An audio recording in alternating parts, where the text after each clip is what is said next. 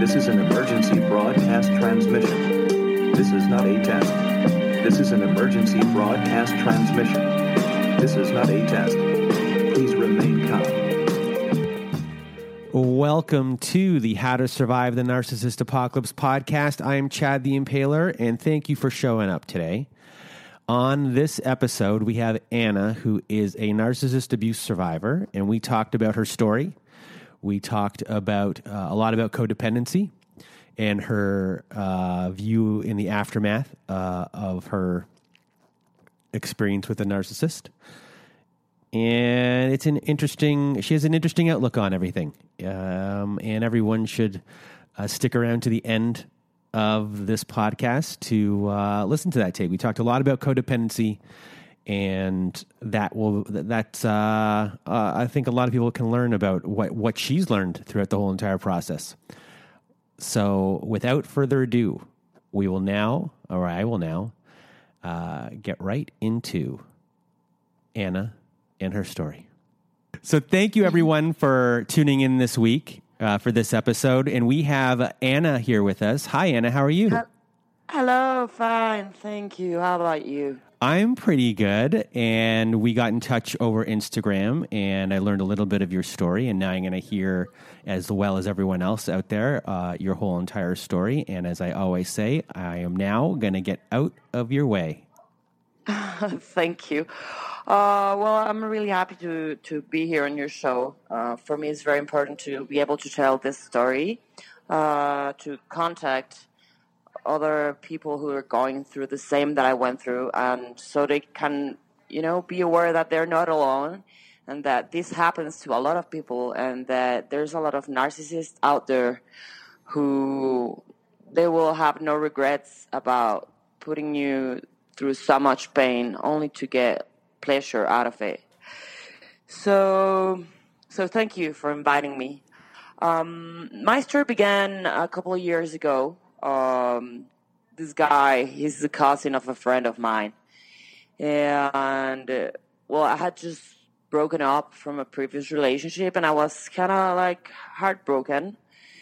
So he just jumped into me. I was pretty clear about me just breaking up very recently, and he was like, but you're such a great girl, and you're so nice, and you're so smart, and the love bombing phase began, and he did everything in his hands to make me realize he was such a gentleman, he really went out of his way with demonstrations of affection and attention, details all the time. So I was like, well, maybe I had to just break up the previous relationship so I could meet this guy, because he's really amazing, Mm-hmm.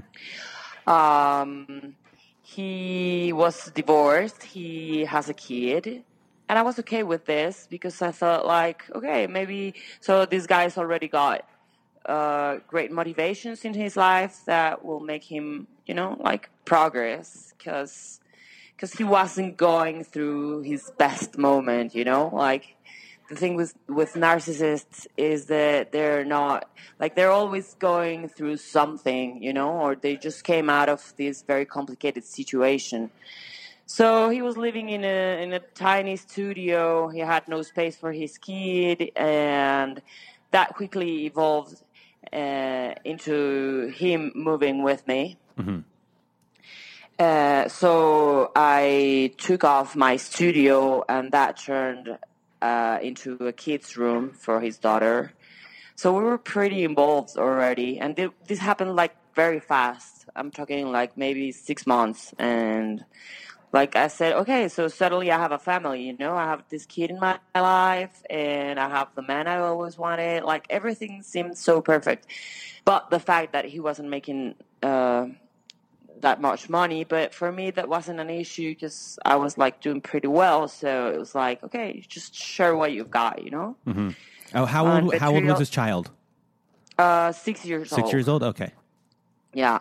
So we had a very special connection. So I tried to be she's got her mother. So I said, okay, so I don't want to be a maternal figure, so I'll just be a friend, you know, so everyone gets along. And I actually became like close with the mom, you know, like we didn't become friends, but every time we had to meet for something, we were like nice to each other. And she's a very nice woman. Like I had very hard time trying to put the picture together because, you know, he said like she's crazy, she's mean, she's just like a super destructive person. And I like share time with her, and I wouldn't understand how, like, it just wouldn't match, you know, the image I had in my head about her and the person I was like interacting with. So at some point he started, of course, triangulating and blaming her for things he wasn't doing, and that started to become some sort of a conflict, you know, because always like last time, last minute change of plans, like, and she was like the mean one in the story, you know. So I started to grow a little bit resentful because I felt that all the money he was making was just like for her, you know, and I wasn't like getting help, like paying rent and stuff. So it started to get complicated. Then he started getting jealous out of nowhere about my friends. And he started like implying I had romances with other friends and that there was something going on, of course, because you cannot be that close with a friend. Because, of course, since they don't have this kind of intimate relationships with friends, because they are only using people, they're not able to understand that you do connect with someone and that you do care for other people, you know? For them, that's like you're trying to get something out of this person, and probably that's sex, because, you know, sex is the ultimate priority for these guys, or for these people. So as his jealousy increased, violence started to appear in the relationship. He started like yelling at me, yelling at other people, like being super aggressive, like calling other women like, oh, those bitches, you know, like all women are bitches, and saying stuff like that. And I'd be like, you don't have to, you know, express yourself like that about other women. So how long after? So he moved in. How long after did this behavior begin? So you the love bombing lasted 6 months. 6 months. And as soon as we started living together, it all became a nightmare. So you probably thought to yourself, who is this person at that point? No, I actually thought, okay, this is like a deeper stage of this rough patch he's going through. Okay. But when things get better, he will get better. He started drinking a lot, and when we were just dating, he was like, no, I don't like to drink alcohol. I like to do like outdoor activities and sports. And I was like, okay, this is the kind of guy I want to date, because I love doing like that kind of activities. And slowly it turned out he just wanted to party. Like, it didn't matter, you know, like weekends, weekdays. And when I wasn't able to meet him because I had a job, a full-time job, he'd get mad at me, you know, for not going out with him. So that started to become an issue. He was also jealous about, like, by this point in the relationship, he was also jealous about my career and my job and my coworkers. He implied I had, like, sex with friends of him, like I didn't, you know? So it's like, why are you making these things up? It's like, no, I'm not making these things up. They told me. And it's like, no, they didn't tell you this, because it's not true. And I know these guys because they were mutual friends, you know? So I became very confused because I didn't know what was real anymore. He stopped being the nice guy. We started going to couple therapy, and he managed to convince the therapist that I was a problem, you know, because this is the thing with narcs, that they're able to portray this picture of someone who's like always the victim, or always the hero, but never the one who's like causing the pain, you know, like they're never the wrongdoers. So in those therapy sessions, he would dominate the. Would you call him out, saying that he was lying, except the therapist was just a bad therapist and not and just took a side? It wasn't lying. It was manipulating the conversation, like in a way that like I wouldn't be able to do that. You know, it requires like a huge amount of skill to just like put facts in certain way, and the way you say it and the face you make when you say it, so you sound completely innocent and oblivious about what's actually going on, you know. So a fantastic actor. Yeah, fantastic actor, and that would get me like, that would blow my mind. Like I would get angry, and I was the one who started yelling at some point in this therapy. It's like I was mad, you know, and I felt that I wasn't having any justice. So with a witness there, he pressed your buttons to get you to react. So the therapist would say to the therapist, "See," in a way, and be like, and okay, that he knew he knew what he was doing. Yeah, she's crazy, you know. She's overreactive.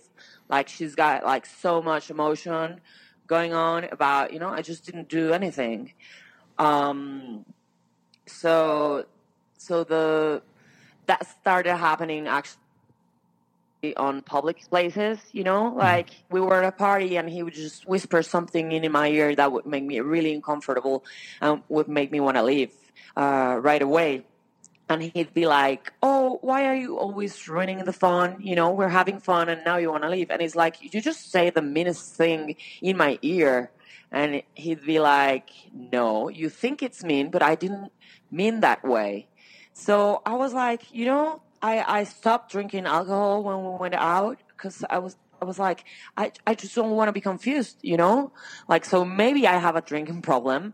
Maybe I am the problem. Maybe I am a mean person. And maybe, like, this is all because I am very insecure, like, you know? So at this point, friends stopped inviting me to events and parties because we were always fighting at this point. He started yelling at me in front of other people, and I would put up with so much, you know, like other friends would tell me we don't know why you're just putting up with this bullshit, you know, like you don't need to, like he's treating you like really bad. Then he started flirting with other girls in front of me. And I just wanted to, you know, I just wanted to control something. I just wanted to feel that I could manage this, that I could like make him notice that he was hurting me. And he'd always be super oblivious about this. Like, what? I wasn't doing anything. I'm just talking with this girl. And I'd be like, why do you always have to make new girlfriends every time we go out? Like, we've got a lot of friends. Like, why do you have to go and talk to this girl, super attractive, and you don't know her, you know? Like, instead of having time with the people you do know and that you care for, you know? So of course, jealousy, like, was out of, like, all the time. I was just stalking his, like, checking on his Instagram account, see who he had liked, see who had liked his pictures, who he was following new after he went out alone. It was just like out of control, you know? Yeah, so he could do whatever he wanted, but if you ever just lived your normal life, he was projecting in a way, keeping you, you know, even though I assume he ended up cheating. Yeah, well, he said I was doing what he was actually doing, you know? So at some point, I started checking on his phone, and then I realized, like, he was exchanging photos with other girls. And when I confronted him about it, he said, like, you know what, at least they were nice lingerie for me, and you don't even do that. And you know what I did? I just went and bought a lot of nice lingerie for him, you know? to enjoy. And I started like sending him sexy pictures because I wanted like, okay, so I'm not doing this. If I do this, I'll be able to get back what has been taken from me. But he never stopped texting other girls, making new friends, and we started breaking up like regularly every 2 months. He would break up with me. And I'd always managed, or I thought that it was me who was managing the situation. I'd always managed to make him come back to the relationship. Like, listen, here we're building something. We're building a unique family. You've got this, I've got this. We can work this out. We love each other. We have so much in common that we should just make this work out, you know? And he'd be like, oh, yeah, you're right. Okay, so we'll make another effort. But every time he would come back, I'd get less and less and less, you know? Mm-hmm. So by December last year, he was barely doing anything for the relationship. I was just doing all the emotional work. I was going to 2 different therapists. I was just like reading books about like self-improvement, like trying to work out about my insecurities. But, you know, the source of my insecurities was all the things he was doing outside of the relationship. Mm-hmm. So at some point he said like, okay, no more outsiders into this relationship. Like, I just was like, just cut it out with these girls, you know?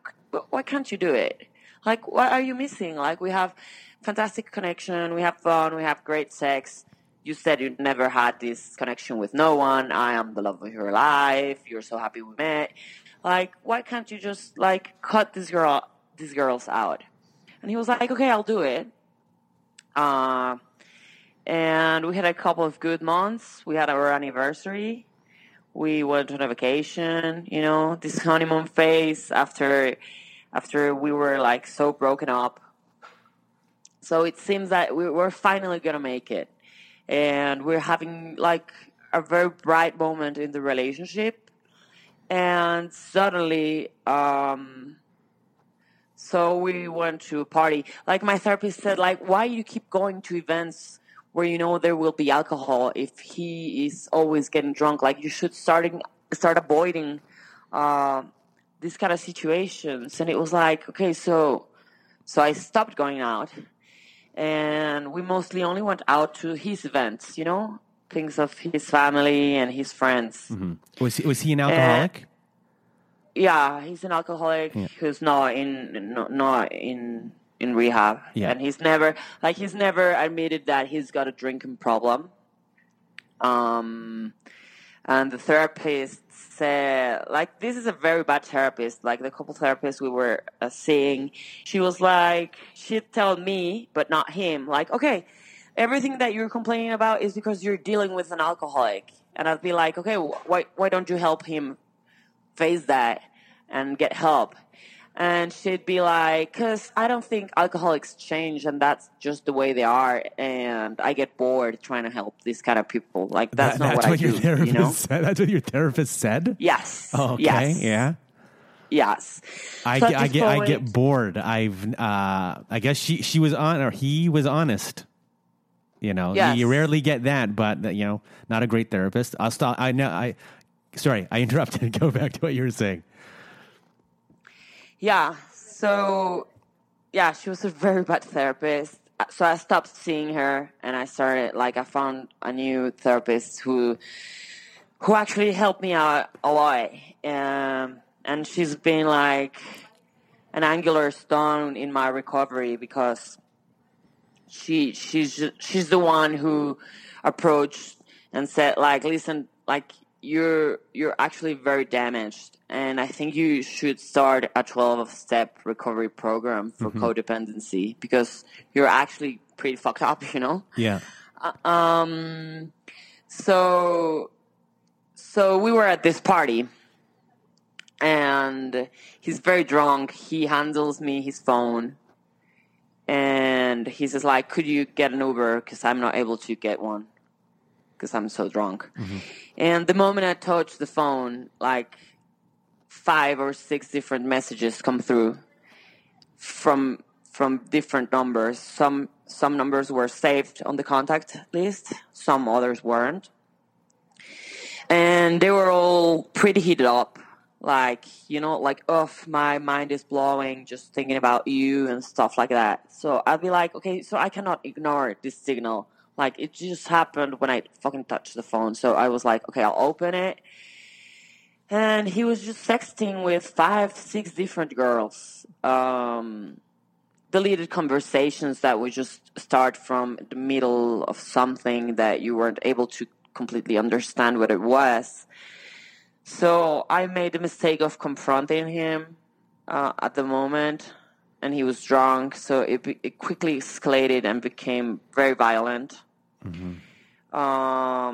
So he said he wanted to go to his studio, and he wanted to think about it, and he was pretty mad at me. So I tried to talk to him over the weekend, and he was completely avoidant towards me, and I even showed up at his place, like, okay, let's have this conversation, like, I don't have a problem that you're having affairs, because I do understand that right now we're kind of, like, not in the best shape, even though I thought we were going through a bright spot in the relationship, I was like saying we weren't in order to negotiate him not, like not breaking up with me. So he was like, no, I don't want to talk about it. I'm not going to let you just standing on the street, because I'm not that kind of guy. I'll let you come through, but I'll let you come in, but I just don't want to talk about this. So we watched movies like everything was okay, Yeah, I hate that. So I left. And Monday morning, he sent me a text message. And he just said, like, Anna, I don't love you anymore. I don't even want to talk about this. I'm super tired. I'm done. And my whole world collapsed at that moment. Like, we had so many plans. We had bought plane tickets for a vacation to celebrate our anniversary. We had, we had a reservation for New Year's Eve. We had my birthday coming. We had like a lot of things that were planned ahead. And I do realize that was my way of, if you make so many plans forward, like, he's not going to leave me, because we still have this trip and this wedding and this special moment and tickets for that concert. And I've paid for all these things, like, it was like bribes I was putting into the relationship in order to be able to keep him with me. So I got a bunch of questions before you continue. Yeah. Around that. So first thing I just want to ask, because we haven't heard about it in a while, where was the daughter in all of this? And did you ever ask questions to his ex-wife? No, I never had like that level of intimacy to make like question her about their marriage. But I had heard from mutual friends that he was actually very bad with her during their marriage. And she never made any insinuation or anything along those lines, because she has a daughter with this man. How often was the daughter with you guys? She'd come visit every 2 weeks for the whole weekend, and then the mom would travel a lot, so we'd keep her for like whole weeks at some point. And did he ever give her any trouble? Did he ever give the ex-wife trouble about the care for the child, or did she ever voice concerns about how the child was being cared for? Well, like, the only thing the kid ate when she was with us was pizza, because he wasn't like making an effort. Like, you have to negotiate with kids, like you have to eat your food, whatever. So the kid already knew that there were no rules at home. She could do whatever she wanted. So she would only eat pizza like for breakfast and whatever. And I was super against this, but this is not my kid, and I'm not the one who has to educate her. And he'd be like, okay, so she lives the whole week at her mom's, and she eats okay there. So it's okay for 2 straight days. She only eats pizza. There's no big issue with that. But it's not like he was a narcissist that was being vindictive to his previous wife. Well, I think he was letting the kid live in a no rules space. Yeah. Because she had so many rules at home that he was like just proving like, okay, you know what? When the kid's here, she's not going to follow any orders. He was good guy. Yeah, he was a good guy. He was good cop. You know? Okay. Yeah, and well, it was very complicated for me because I wanted to say a lot of things because I do have an idea about what you should and you shouldn't do when you're in a relationship. And when you're taking care of a kid and when you're educating like a little one. So, but I had to like avoid saying things because he'd get absolutely mad and he'd be like, don't mess with my kid, you know? So I'd be like, okay, so I won't get my nose into that. And yeah, well, the ex-wife and him, they had a lot of problems. They would argue about money all the time because she had like a very lavish lifestyle, and he would just like give the bare minimum. But she got married again very soon after they got divorced to very wealthy men. So she didn't actually need the money. She was just pushing him to do it. And he was just like not giving in. So it was a power struggle about money constantly between them. So if we'd gone to vacation after we came back, she'd be like, so now you got to pay more because you do have money for vacations. And it was like, no, it's me who's paying, you know, it's not him. The one who's got a job and is paying for the bills and for the vacations, it's me, it's not him. So that would translate into him being able to put less and less and less money into our house every time. Okay. So that was very complicated. It was like, okay, we'll go on a trip, but I know that I'll get into debt, and when I come back, he's gonna get like the bill raised about the allowance or the like money he had to give her every month. And since you weren't really talking to her, it's possible that might not have been true and that he was just keeping that for himself and making you pay more. No, I don't like.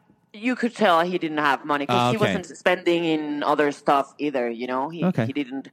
He became super neglective about clothing. All his clothing was like old and pretty bad shape. Shoes, the car, like everything was just kind of falling apart. And you'd see it physically. He started gaining a lot of weight and not shaving and not bathing, and I was like, okay, so this is a deeper state of that very rough patch that he's going through. But if I'm a very good wife, I'll be able to get him out of it. Okay. So he won't be depressed anymore.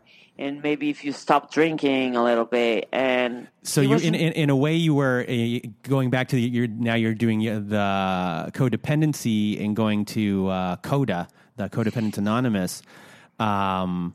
That part of you in this situation, because a lot of people out there might not understand of why you stayed this long, or because I wanted to help. Yeah, you wanted to help. That the codependency person in you, besides being trauma bonded from the love bombing phase, that there was this codependent part of you that took over. Yeah, I always say this, and I laugh a little bit. I didn't want to change him, you know? I just wanted him to be the guy I had met the first 6 months. Like, I wanted him to go back to what he showed me at the beginning of the relationship. Because if you're able to put that show on for 6 months, that means means you do have that in you, you know? You're able to do it. You're able to commit. You're able to share. You're able to care. You're able to... So it was like, how come you stopped doing it? Like, what changed, you know? Like, he did change, but for worse. And I just wanted to get back the sweet guy I had just met, you know, at the beginning of the relationship, because that was the love of my life. Like, that was the perfect guy for me. Like, he portrayed, like, everything I had always wanted in a guy. Like, he had it, you know, like, check, check, check, check. He was just perfect. And suddenly it turned out that it wasn't the case at all. And he was like almost the exact opposite of what he said he was. And that was like, I thought, okay, so he sells that he's this guy. He wants to be this guy. So maybe if I help him, he'll be able to get there, you know, because he also wants this. So, yeah, I tried to, I put so much into it, you know, like money, energy, emotions. I was just like, I can take it. I can take it because I'm so strong. Like, I'm the strong one, of course. And this is all because he's soft on the inside and he's been hurt. And if I give him the love that he didn't got when he was growing up, maybe he'll be able to, you know, just let himself go and unwind a little bit. Because for me, it was like, it was all related, you know, it was stress because of my money. So his personal image was going down. So he wasn't getting more projects. So if I started, it was like a domino effect. And I thought, okay, if I help him paint the chips again, maybe he'll be able to play it different next time. Mm-hmm. But it's not about the chips, you know, it's about the moves. And it's almost like these people, they're like, if you read a book about narcissism or codependency, like, you know, it's all a playbook. It's all there. Like, you don't realize how you're doing the exact moves that have been analyzed over and over and over and over. So it's very predictive if you know how the disease works. Mm-hmm. All the moves are very predictive. So your therapist was the one that pointed out that you were a codependent person? Well, the first therapist was the first one to point that out, and she gave me a lot of books to read about that. That actually helped because I started working on my codependency. Mm-hmm. Like, I started saying, like, okay, I can't make him do things. I can only be responsible for myself.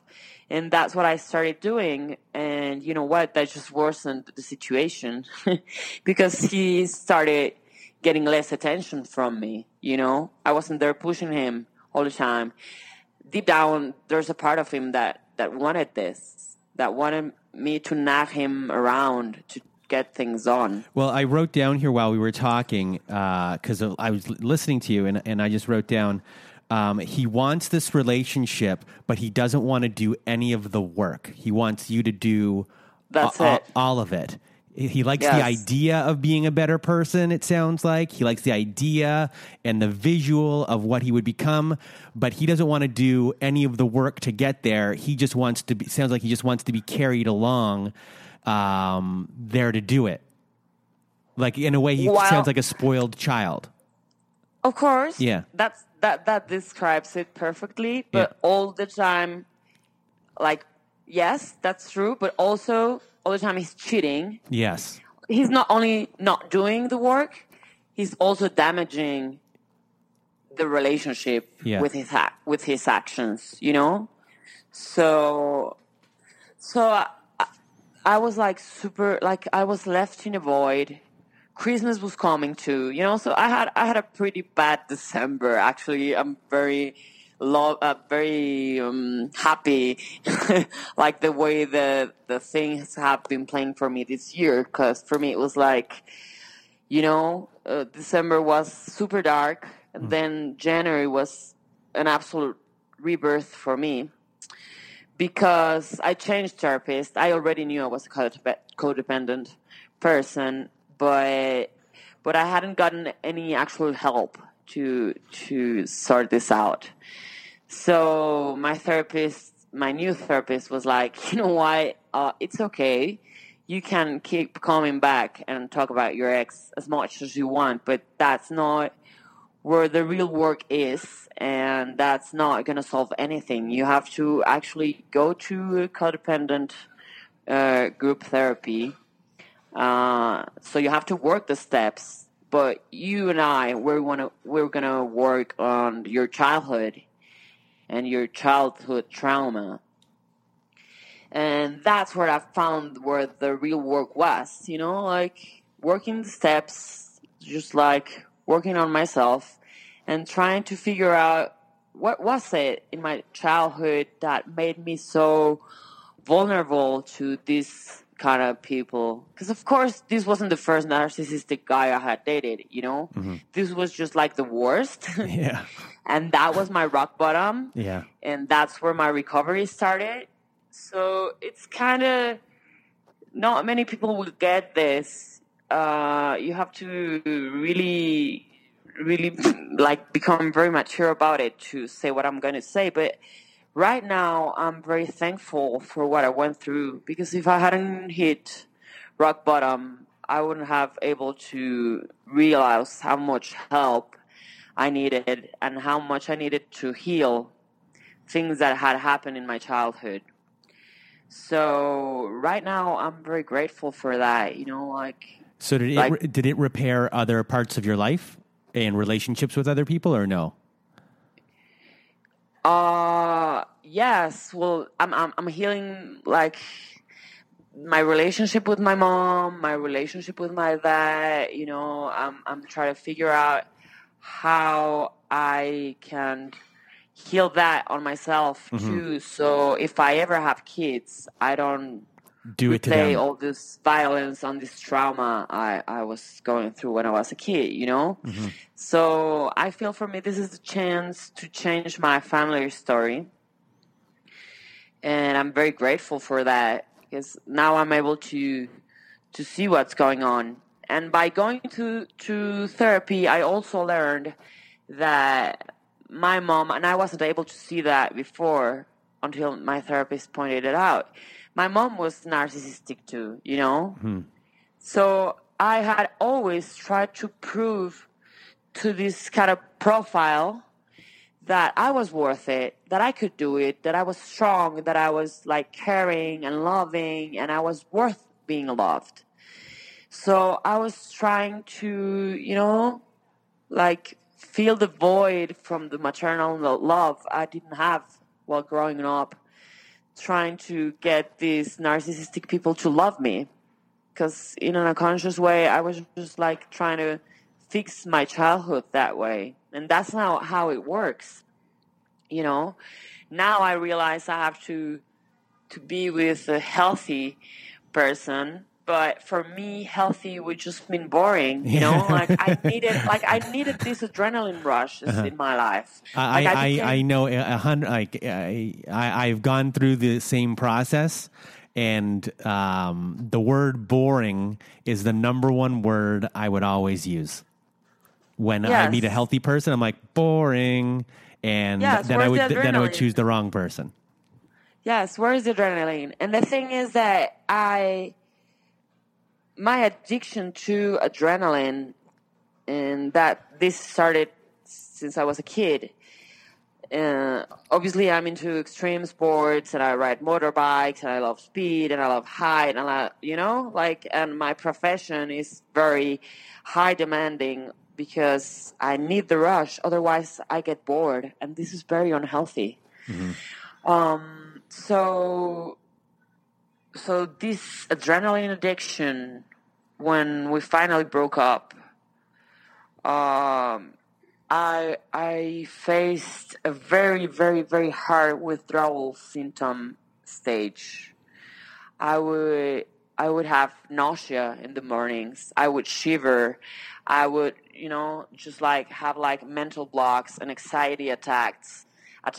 And my therapist, and this is very important, and I think that people really has to be aware that you get addicted to this substance, and you get addicted to this person becomes your substance, and that withdrawal symptom is the exact same things a heroin addict goes through when they quit shooting up. Mm-hmm. So I would shoot up myself with this guy, you know.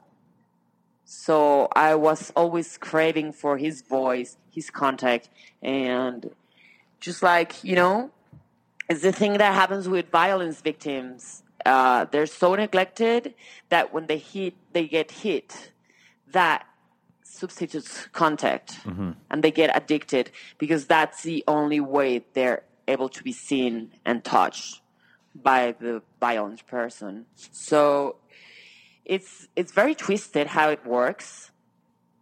It's very dangerous how your brain and your body gets addicted to these rushes. And I think that was the roughest part, because I knew that if we only spoke over the phone, I would get better, you know? Those symptoms could just simply disappear. So, but your body got your body became part of the equation, and I'm also an addict, or you know, have my addiction problems, so I know your body craves it, and once it's in you, it takes a lot of time to try and get out of you. But when your body wants something, your body tells you, and then your brain can't stop it sometimes. Yes. So yeah, it was like my whole body was just screaming to get him back. And it was like I was conscious that I didn't need him in my life anymore, and that I was worth much more than I was getting. But I didn't want to feel sick.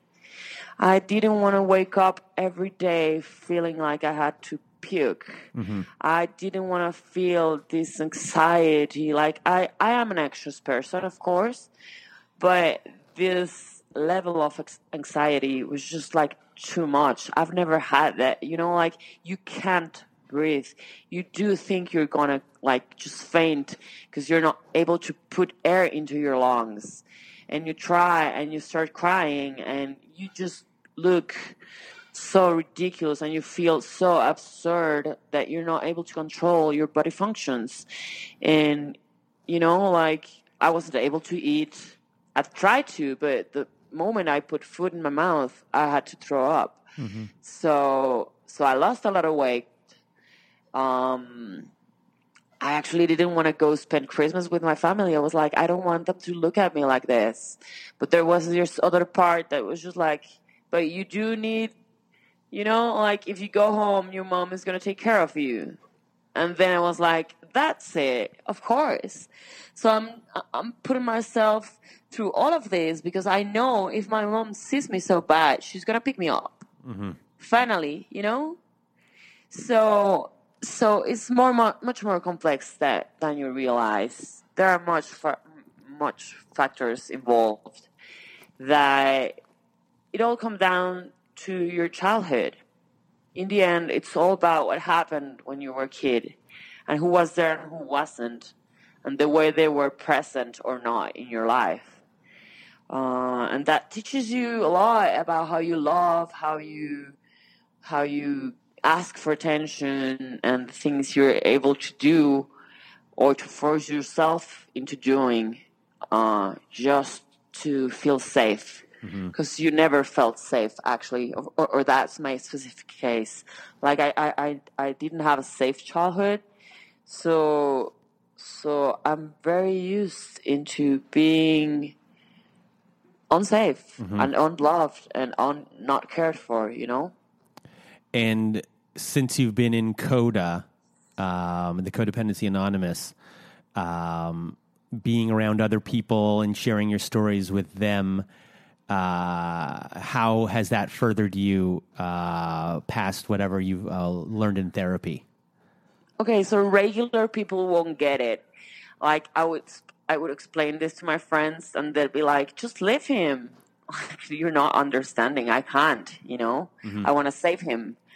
Why don't you just dump him? Like, stop being sad. Like, stop trying to control, stop. And it's not that simple. So when you get to a program and you go to group therapy, you're able to bond with people that are going through or have gone through the same things that you've experienced. And that level of empathy, you're not able to find that anywhere else. Because this is people who you tell them your story and they're like, I understand what you're going through. I've felt that before. I know that. And I'm glad that you were able to get out after 2 years of relationship, because I've been married for 15 years with a guy like that, or I have 2 kids with a woman like that. So for me, it was like an alert that I had to heal because I had to break this pattern. So I'm finally able to have healthy relationships. And I've tried dating again. It's been 6 months since I started my recovery. I know I should wait longer, but there's this part of me who says, like, you know what? I'm in my 30s, clock's ticking. I'm living like my best years now. Of course, this is false, but my mind and my heart feel this way. So I should just put myself out there and find another partner. But of course, what has happened is that the only people who have caught my attention are, of course, narcissistic people that I don't find boring, So I still have a lot of healing to do, and I should honor my recovery process. So I'm able to rewire, because you're able to rewire your brain process and the way you think and the way you feel. You're able to change that. You're able to heal that in such a deep way that you don't have to repeat this all over again and again and again and again. So that's what I'm trying to do right now. Just like realizing where my patterns are and how to break them. So I don't have to go through this ever again. Yeah, it's part of it. I mean, you are now hyper aware, probably, of every little thing you do. Yes. And your actions and reactions to people. Are you overly tough on yourself now? Is that an issue for you, or are you easy or gentle on yourself when going through this process? Well, actually, that's one of the beautiful things when you're working with a 12-step program. You learn how to be softer and easier with yourself, because usually what happens is that you're so demanding and you put yourself through so much because you're able to endure that, So you just like, I've always felt that I'm this high resistant person, so I'm able to put up with a lot of things. So I'll just do it for other people to have it easier, because people's not as strong as I am, And what I've learned is that I don't have to be that strong. I can allow myself to just stop what I'm doing and, rethink if I really want to do it, and learn how to say no, and learn how to not get myself into situations where I know there will be emotional damage involved, So now I'm learning to do things that I should have learned when I was a kid, but I wasn't taught that. It wasn't the way I was brought up. So now I'm doing the emotional work of a 6-year-old. Do you know and you know what? It feels so good, to allow myself to, like tell to my boss, why I have to take a day off for mental care. And of course, I'm blessed because I have a job where they're being like super supportive with my whole process, and I'm able to verbalize what I'm going through, and instead of just, avoiding myself and this whole process with a lot of work and jobs and tasks. That's what I would usually do. Now I'm able to stop and rest and say, guys, I really need a break. I really need to take some time off. I really need to go to therapy, so I have to leave early. I have to take care of myself. And I'm learning to do that instead of wanting to take care of everyone else in my life. And it's just so fulfilling. And it's just, it feels good. Finally, you get to be you for the first time. Yes.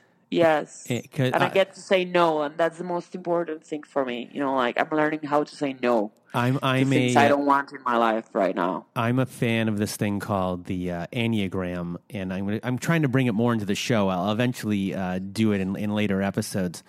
And the Enneagram is a personality test where there's 9 levels of health. I've talked about it on the show before. I think I have.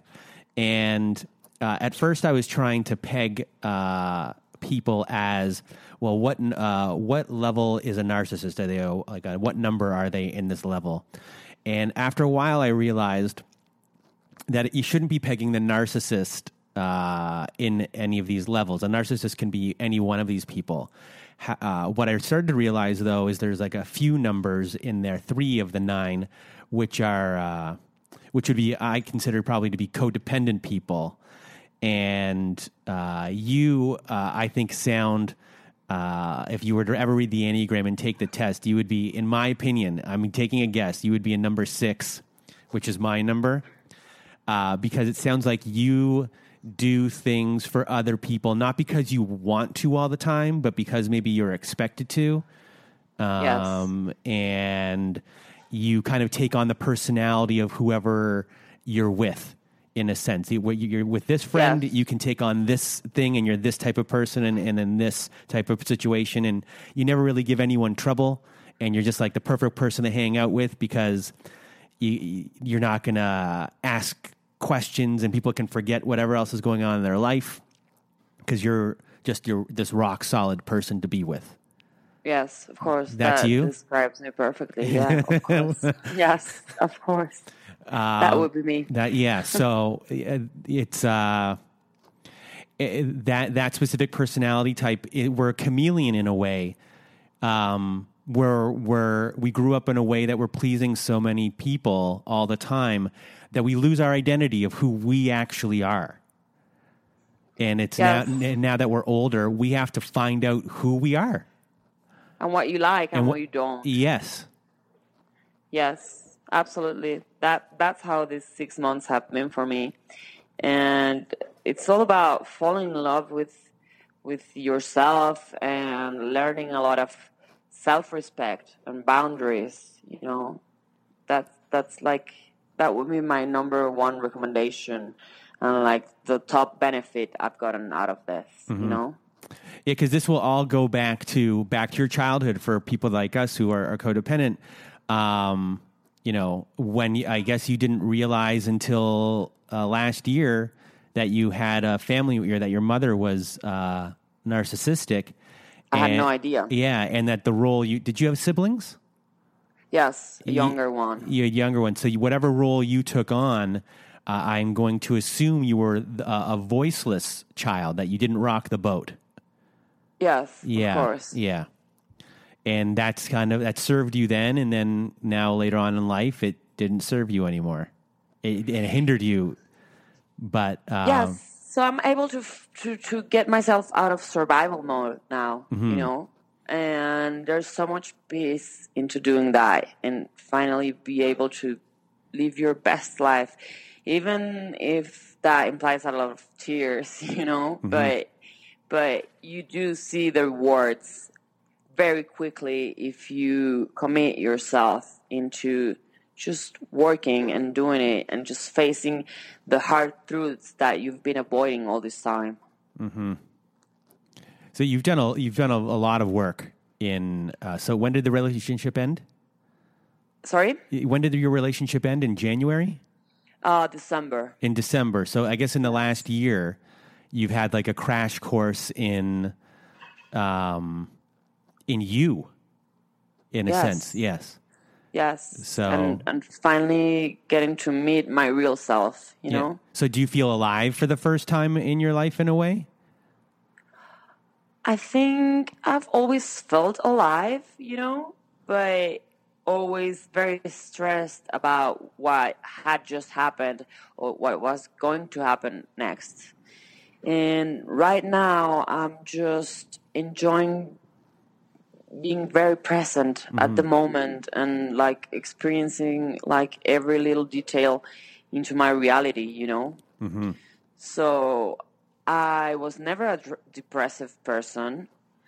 And I've always been like very active and loving and caring, and I've always enjoyed a lot of experiences and emotions. But being present is something that I wasn't used to because I was always trying to run backwards or forward, trying to escape what was actually going through, you know? So do you allow yourself to be depressed now?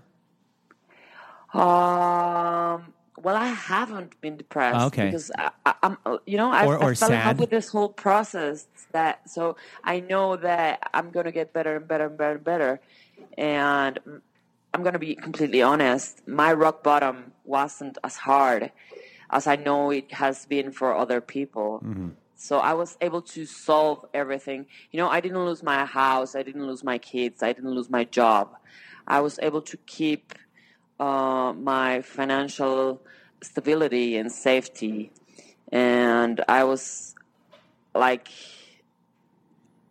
a level that worse things were to follow, of course, but I was able to get out at a safe point for me. Mm-hmm. So my rock bottom wasn't as hard as it was for other people. And I'm not comparing myself, but thing is that I'm able to be grateful for many things, and that avoids getting anywhere near being depressed, you know? Yeah. I'm still sad that I put myself through so much, and I wish I would have learned this earlier so I could get out sooner. And of course, my ego is hurt that, you know, how come you didn't love me? How come you didn't feel so much for me as I did for you? And of course, I feel jealous about the new supplies, you know, that now this narcissistic person's got so in his life. Just so everyone understands who doesn't know Narcissist Talk, a supply is a new girlfriend or a new friend that they feed their ego off of.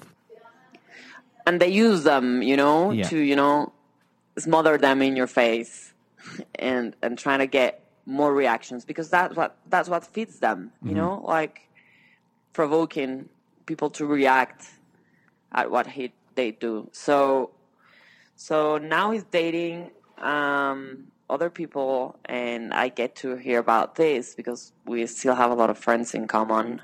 And he's playing the victim. This is very interesting. He goes around telling the story that I broke up with him and that he's very depressed and that this is the roughest thing that he's gone through. And it's like I feel as if he's taking my right to be the victim. I don't want to be the victim, but I was, you know, and he's flipped it around on you. Stealing that from me. I felt the exact same way, and I was so angry. I was like, no, this is my time. This was, you know what I mean? This is my thing. This is my time. Was this thing that I did that happened right here. This was about me and taking my power back. And in that, it was stolen back again. Yes. So I resigned to the idea that I have to, you know, that justice has to be done. And that was one of the hardest parts. Mm-hmm. Realizing that I wasn't going to get any closure, that the final conversation wasn't going to happen, that he's going to play the role of a victim. So people think that I was the mean one who broke up with him. days before Christmas. But you know what? I don't care. Like, right now, I realize you can't control what people think about you. And at some point, people are going to realize who I am, you know? Not now, not tomorrow, maybe it's a year. But next time he destroys another strong, independent, successful woman, you know, like they'll see the pattern. Yeah, and they'll know. They're starting to see the pattern already, and well, I don't care anymore about that. You know, it's like my well-being is the most important thing for me, so I have no FOMO, you know, fear of missing out anymore whenever I miss a party that I know he'll be attending or an event, because I know I'm doing the right thing, and that gets most of the bad feeling out of it. Like, I stay home and I know that's self-care, you know? Yeah. I don't get depressed. I don't focus into, I really wanted to go to this birthday party. It's like, I know I am avoiding getting hurt, you know, because he will get drunk and he will do things to get my attention, and I don't want to have that in my life anymore. I really wish that I'm able to be in the same room with him, because this is going to keep happening, you know, because, you know, our social circle, you know, it's just like how it goes. But I want to be able to be in the same room and just not pretend that I'm okay, but just actually be okay with him, you know. I'd love to finally get to a point where all this empathy that I have transforms into just like, you know, being sorry for him, because actually he's the one who's trapped living with him. Like, the rest of us, we can escape. We can get out. Yeah. We can avoid, we can break up, you can have no contact.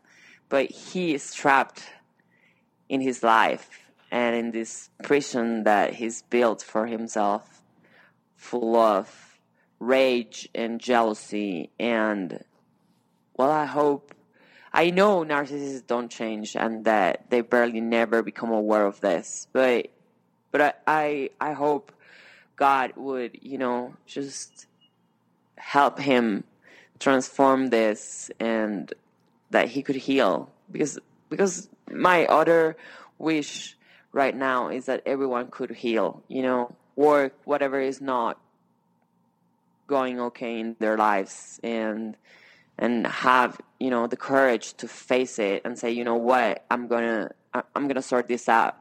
I'm going to fix this. I'm going to do the emotional work. I'm going to take care of myself. I'm going to stop repeating my patterns.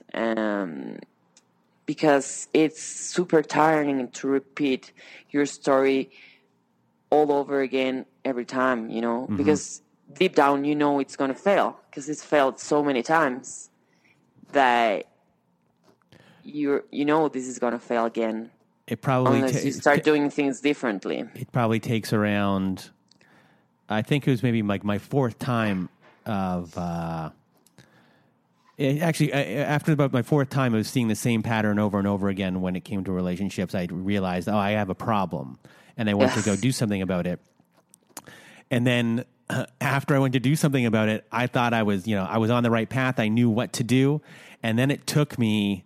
It took me an even longer time. Yes, to of course. That's the hard after part. that, like, you know, I tested the waters. I tested. First it was a kleptomaniac. I started dating, and because it was exciting. I was like, wow, that's interesting. That's how this person kind of lives. And then I went boring, and. Boring. I tried really, really hard to be in boring, and it didn't work. And then immediately after that, I went and found someone that was an extreme, extremely wrong, who was a friend of mine already. And I thought that I didn't realize that my friend was as terrible as I found out. And that turned in, then I became an addict. And I was always an addict, but it took me all that time to finally get it out of my system. So I'd been working on it I stumbled a lot. Yes. And, but, picked myself back up. But the one that was the extreme narcissist, it took me a long time to get over it. And I just went to my first Codependent Anonymous meeting 2 weeks ago for my first time. Okay, congratulations. Thank you. And, but it took, I went through a bunch of different therapists, a thing called the Hoffman process and a coaching program to understand myself and understand others. And, it took a long time for me to get here. So whoever is out there and is struggling and is working and working and working, you're going to fall down. Hopefully you don't fall down, but you're going to fall down possibly just like any addict of sorts. And you just dust yourself off and, try to get back on and do the right thing again. Yes, you got to be gentle on yourself.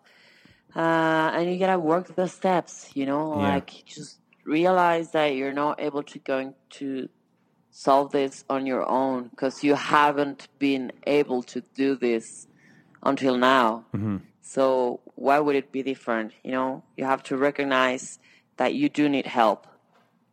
And that is just the first step and the hardest one. Once you do that, everything starts just flowing, Mm-hmm. Well, thank you for coming on the show and telling your story. And thank you. For a lot of people out there don't even know that they're codependent people. So hopefully they can listen to this and understand what's going on and maybe take their first steps of learning who they are and their, narcissist comes in our life. There's a few instances, where it's a complete surprise to someone and they don't have maybe a codependency issue, or it's they're taken aback by what's going on. But a lot of the time, it's people like us who are empathetic, codependent type people that get put in these situations, and part of it is us in a way, and we do have a role in it. We're not 100% innocent in what goes on. Yes, we've been taken advantage of in a terrible way, but there is this part of us that doesn't let it happen, but is familiar and is a part of the situation. Yes. And we all, after it's over, you've done a lot of unpacking of your of what happened. And as you said, you're now becoming yourself. It took this terrible thing, but in this terrible thing that's happened, you're now becoming you for the first time. Yes, that's it. Yeah, and I think that for everyone out there who's listening to this episode and listening to Anna, that maybe whatever's terrible has happened and you're dwelling on it and still living in it. Try and take this opportunity to unpack and become the best person and a great person that you didn't even know you were. Yes. That's the most beautiful part of the whole process, Mm-hmm. That's it. That's the actual goal, I think.